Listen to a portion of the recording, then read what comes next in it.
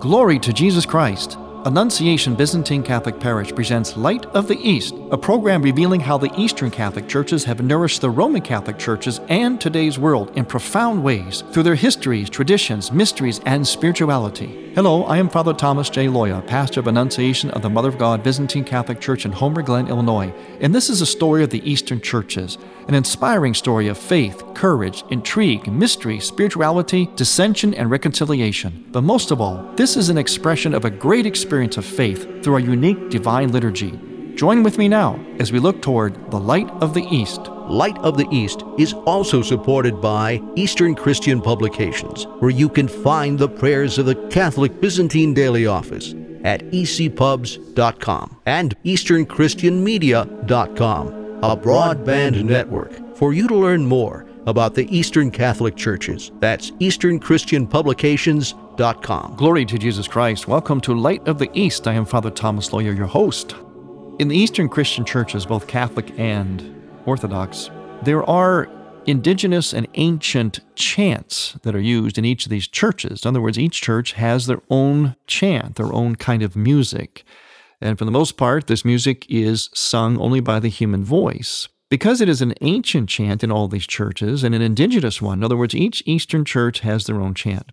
Because of that, somebody has to lead that chant. The people have to know the chant because the Eastern churches, their liturgies, are really dependent upon participation. That's right. They rise and fall really on the people, on the participation of the people, their responses. And so if the people don't know the chant that well, or some of them may be a little more challenging, they have to be led. In the Eastern churches, they're led by a person who holds another very venerable tradition in the Eastern churches, and that is the cantor. Now, before I go any further, I do want to say hello to a few people and thank them for their kind letters. We love hearing from everybody here on Light of the East. And if you want to email us, you can email us at taborlife@earthlink.net, taborlife@earthlink.net. We're talking about cantors in our music today, and speaking of that, I have a letter from a listener, and she is from one of our parishes that we consider to be our sister parish here at Annunciation. My parish here is Annunciation Byzantine Catholic in Homer Glen, Illinois. That's the home of Light of the East. But we have a parish that we identify with in Brampton, Ontario. And Alexandra Martin from there writes to us, as a Byzantine Catholic and parishioner at St. Elias, the Prophet Ukrainian Catholic Church in Brampton, Ontario, I was hugely appreciative of your program today dealing with the sacrament of confession in the Eastern Rite. It was informative and it beautifully illustrated the significance of repentance and the importance of the words, Lord, have mercy. I've heard this message before at liturgy, but was so happy to hear it again and know it is being shared with the Roman Catholic Church. And by that, of course, she means through our program here, Light of the East, which expresses and communicates the riches of both lungs of the Church, East and West, but in particular, the Eastern lung of the Church. So we want to thank Alexandra Martin from our sister church in Brampton, Ontario, for her kind letter. But she also ends it by requesting a little more coverage on our program here, Light of the East, a little more coverage of our beautiful Byzantine liturgical music. And so we're going to do that today at the request of one of our listeners. So thank you, Alexandra, for your kind letter. And above all, thanks for listening. We also want to thank Betty Dyer, and she is from Sacramento, California. She says, I enjoy your radio program. It is very informative. She says, my voice is calming and your kindness is evident. Thank you. Oh, well, thank you, Betty. That's very kind. I'm very humbled by that. And she said, P.S., please pray for me and my son, which I will. So again, thank you, Betty, from Sacramento for writing to us, your kind remembrance and prayerful kindness. Also, we have Patricia Wagner from Utica, Illinois, And Patricia writes to us, and she thanks us for our program, Light of the East, and also she mentioned hearing me give talks before on the theology of the body, which we mentioned from time to time here on Light of the East. That is something that I speak a lot about, and I apply to many of the issues of Catholic teaching, marriage, family, moral issues, and so on. And I do so out of the Tabor Life Institute. To have me speak on any of those issues, or even on the Eastern churches, you can contact us at taborlife@earthlink.net, taborlife@earthlink.net. So I want to thank you, Patricia Wagner from Utica, Illinois, for your kind letter to us. And thanks for reminding me that you had heard me before on different subjects, such as the theology of the body. So hearing from you is something we really enjoy here at Light of the East. And hearing is a very big part of the liturgy in the Eastern churches. So sound, music, chant is very significant. And truly, as I said before, the exuberance, the quality really of Eastern liturgy. Now, it's not entirely dependent upon people, of course, because it's the Holy Spirit that is the operant factor at liturgy. But the overall experience of liturgy in the Eastern churches is very dependent upon the singing of the people. It's very, very participatory. And the people are guided in the Eastern churches by, as I mentioned, a venerable position, a venerable person in the church and in the parish, and that is the cantor, the place of the cantor. Churches also in the East use choirs as well, or small ensembles, or maybe several cantors together. But the cantor leads the people in their respective chants, in their indigenous chants. Now, the cantor does not dominate. It doesn't solo. Now, sometimes there are chants which are very, very special, especially in my own church, the Byzantine church. There are chants that are very special, done on special occasions, the highest feast days. And there are certain chants that are a little more elaborate, so most people wouldn't know them. So the cantor, well, he sings them and leads them. Sometimes he does it almost as a solo for practical purposes. But the music is supplied for the people, but sometimes it's a little bit difficult. So the cantor actually has its roots in an ordained office in the church, and that is the office of lector. Technically, a cantor is supposed to be a lector. The lector is someone who was ordained traditionally by the bishop, and it was generally a male. And oftentimes that level, the lectorate, was a level in which was kind of like a stepping stone towards the priesthood. You would be ordained a lector, then a subdeacon, then a deacon, then a priest. But not necessarily. The lector, that ordination, can stand on its own. Actually, all the ordinations can stand on their own. You could be a subdeacon and just remain a subdeacon. Subdeacon is basically that's where the altar server, the altar boy came from. It was actually an ordained office for mature men who worked around the altar, were the sacristans and the servers at the altar. Then there's, of course, the diaconate and also priesthood. So these can all lead to the priesthood, or they can be just positions within themselves. A person can just remain as a subdeacon, a lector, or deacon. In the case of a lector, that is the basis from which we get the modern-day cantor in the Eastern churches. And the lector was one who was qualified to, and the way that's worded is this way in the church, qualified to lead the divine praises. In other words, a cantor would be the person who would be knowledgeable about all of the divine office. And in Eastern churches, the divine office is designed to be prayed liturgically. In other words, in a church and publicly. You can pray it privately too, but it's designed to be prayed liturgically, which means there's going to be chant, constant singing. The Eastern churches like to sing unceasingly. So the cantor, the lector, has to be trained and learned. He has to understand the services, how they work, how they're put together, how they flow. He has to understand the chant. He has to understand the theology. And in fact, the lector, and later on the cantor, was oftentimes in Eastern churches the person that was, I'll put it this way, second in command to the priest in the parish, because he was generally the most educated other than the priest, especially educated about the liturgy and the chant of the church. And all that goes together, because in the Eastern churches, the chant is the theology is the chant. So the cantor would have been, by today's standards, a combination of a singer, cantor, reader, and director of religious education. I'm kind of translating into modern day terms, but that's how qualified the cantor was traditionally in Eastern churches. Sometimes cantors are ordained today still but sometimes not. But the cantor, as we know it in the Eastern churches, grew out of the office of lector, which was an ordained office, or in other words, the reader. You had to be qualified to read as well, to read the Scripture, which means you had to know the Scripture, have studied it, have proper reverence for it in the way that you sang it and chanted it. And in fact, there's actually a way to chant the Scriptures in the Byzantine tradition, my own tradition, the way to chant it in all the Eastern traditions. And it's important that the chant and the meaning of the words are woven together so that the Word of God is communicated properly, adequately by the cantor. So the whole point of chanting is not only to embellish the words, because these are precious words, are the words of God, it's also a vehicle by which the words are communicated. Well, think about it. If you're standing in a church, especially some of the old, big, ancient churches, there's no sound system. You have to project and make that reading heard. So whenever you project and you speak fully with full voice, what usually happens? Usually your words, the syllables and so on, are extended. Just think about that. Whenever we yell, when we raise our voice, we generally extend the words. So the words had to be extended in order to be heard.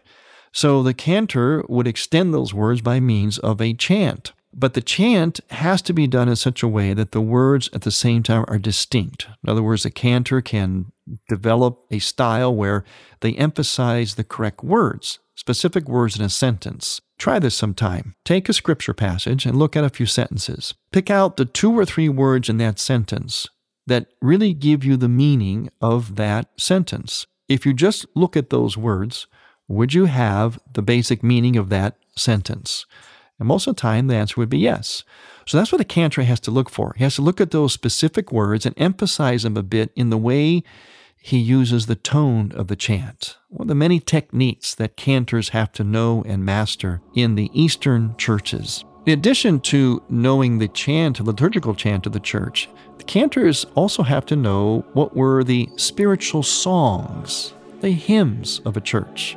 When we come back, we're going to talk more about the venerable tradition of the cantor in the Eastern Christian churches. I'm Father Thomas Loya on Light of the East. Light of the East mission is Christianity's reunion, and to tell the story of the Eastern lung of the Catholic Church, we need your support. In order to keep Light of the East on the air, you can make a donation now by going to ByzantineCatholic.com. That's ByzantineCatholic.com. And then donate securely using any major credit card. With your help, we can keep Light of the East's illumination bright.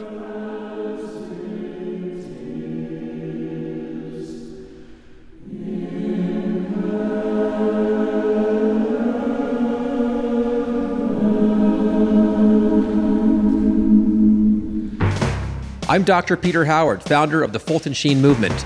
On July 9th, join me and Father Tom Loya at Annunciation Byzantine Catholic Church in Homer Glen for an historic rally to fan the flame of love and devotion to Venerable Fulton Sheen.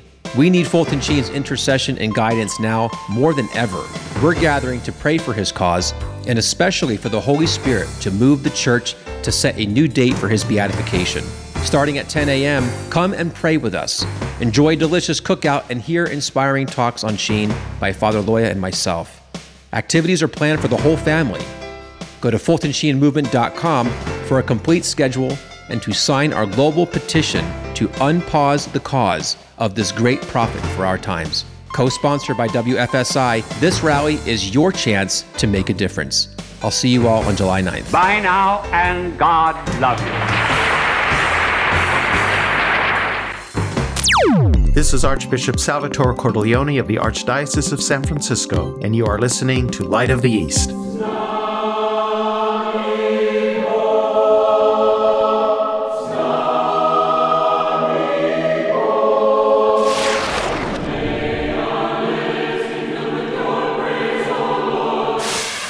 You are listening to the choirs of Annunciation Byzantine Catholic Church under the direction of Timothy Woods in Homer Glen, Illinois.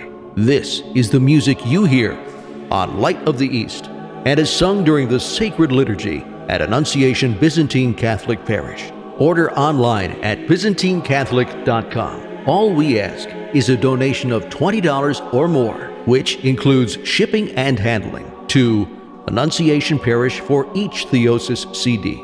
Send a check made out to Annunciation Parish at 14610 Wilcook Road, Homer Glen, Illinois, 60491. And may God grant you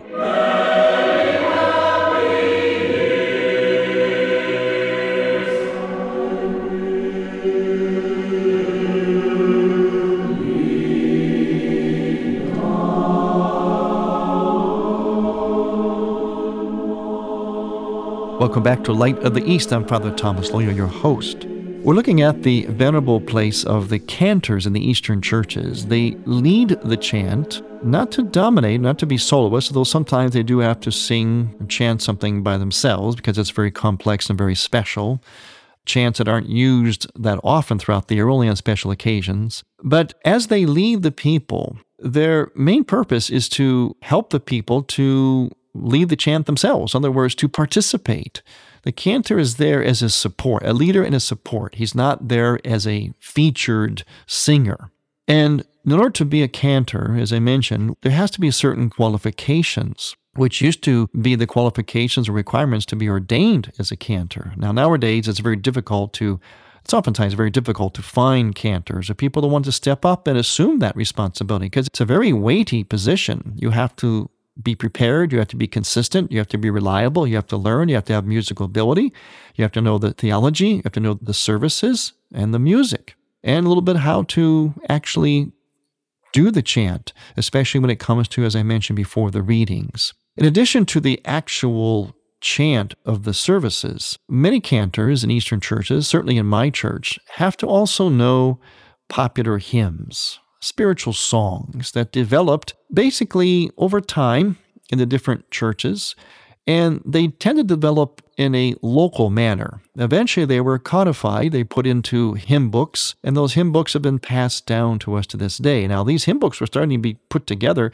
as far back as, a couple centuries ago. The most noted one for my particular church was put out actually in the early part of the 1900s. And what they did prior to that was they would actually pass these hymns down largely by ear. And they began to collect them because they didn't want them to be lost and they wanted others to learn them, so they were sung consistently because they would vary from parish to parish, from region to region. So eventually they tried to collect them, and they have been passed down to us, although many have been lost. Here's an example of one of these hymns, the spiritual songs from my church, from the Carpatho-Ruthenian chant. And this hymn is called Bohorodica Divo in the Slavonic, which means Mother of God. It is basically the Ave Maria. It's the Slavic form of the Ave Maria, or at least the form in my particular church. And here is an example sung by the choir of Annunciation Parish in Homer Glen, Illinois, the spiritual song to the Mother of God.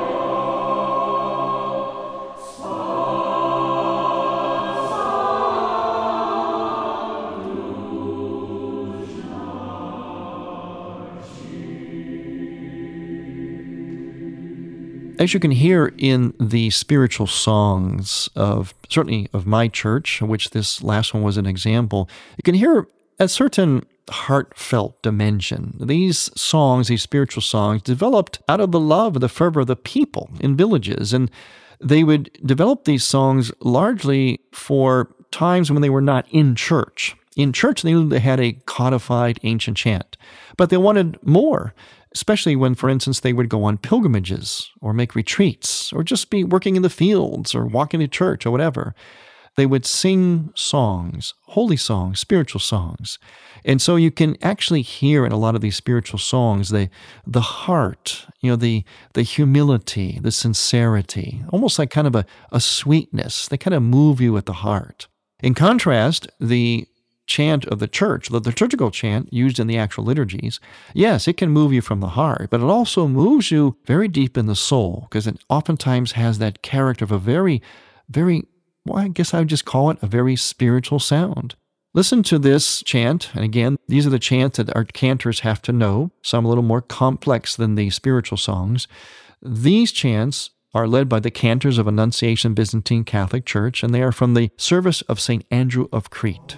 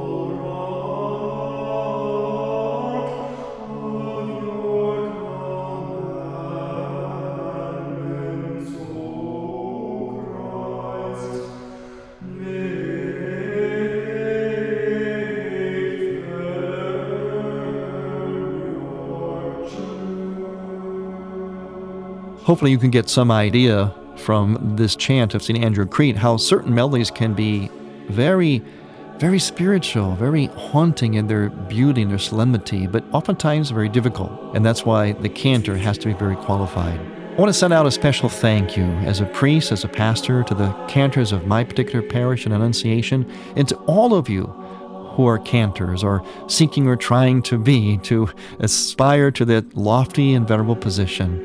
And let's pray for all of our cantors as we thank them for their fine service to our Eastern churches. I'm Father Thomas Loya on Light of the East. To hear Light of the East again, visit ByzantineCatholic.com and click on the Features and Programs tab. And on iTunes. Thank you for listening to Light of the East. We encourage you to tell a friend about Light of the East and to visit ByzantineCatholic.com. Light of the East is produced by ADC Media.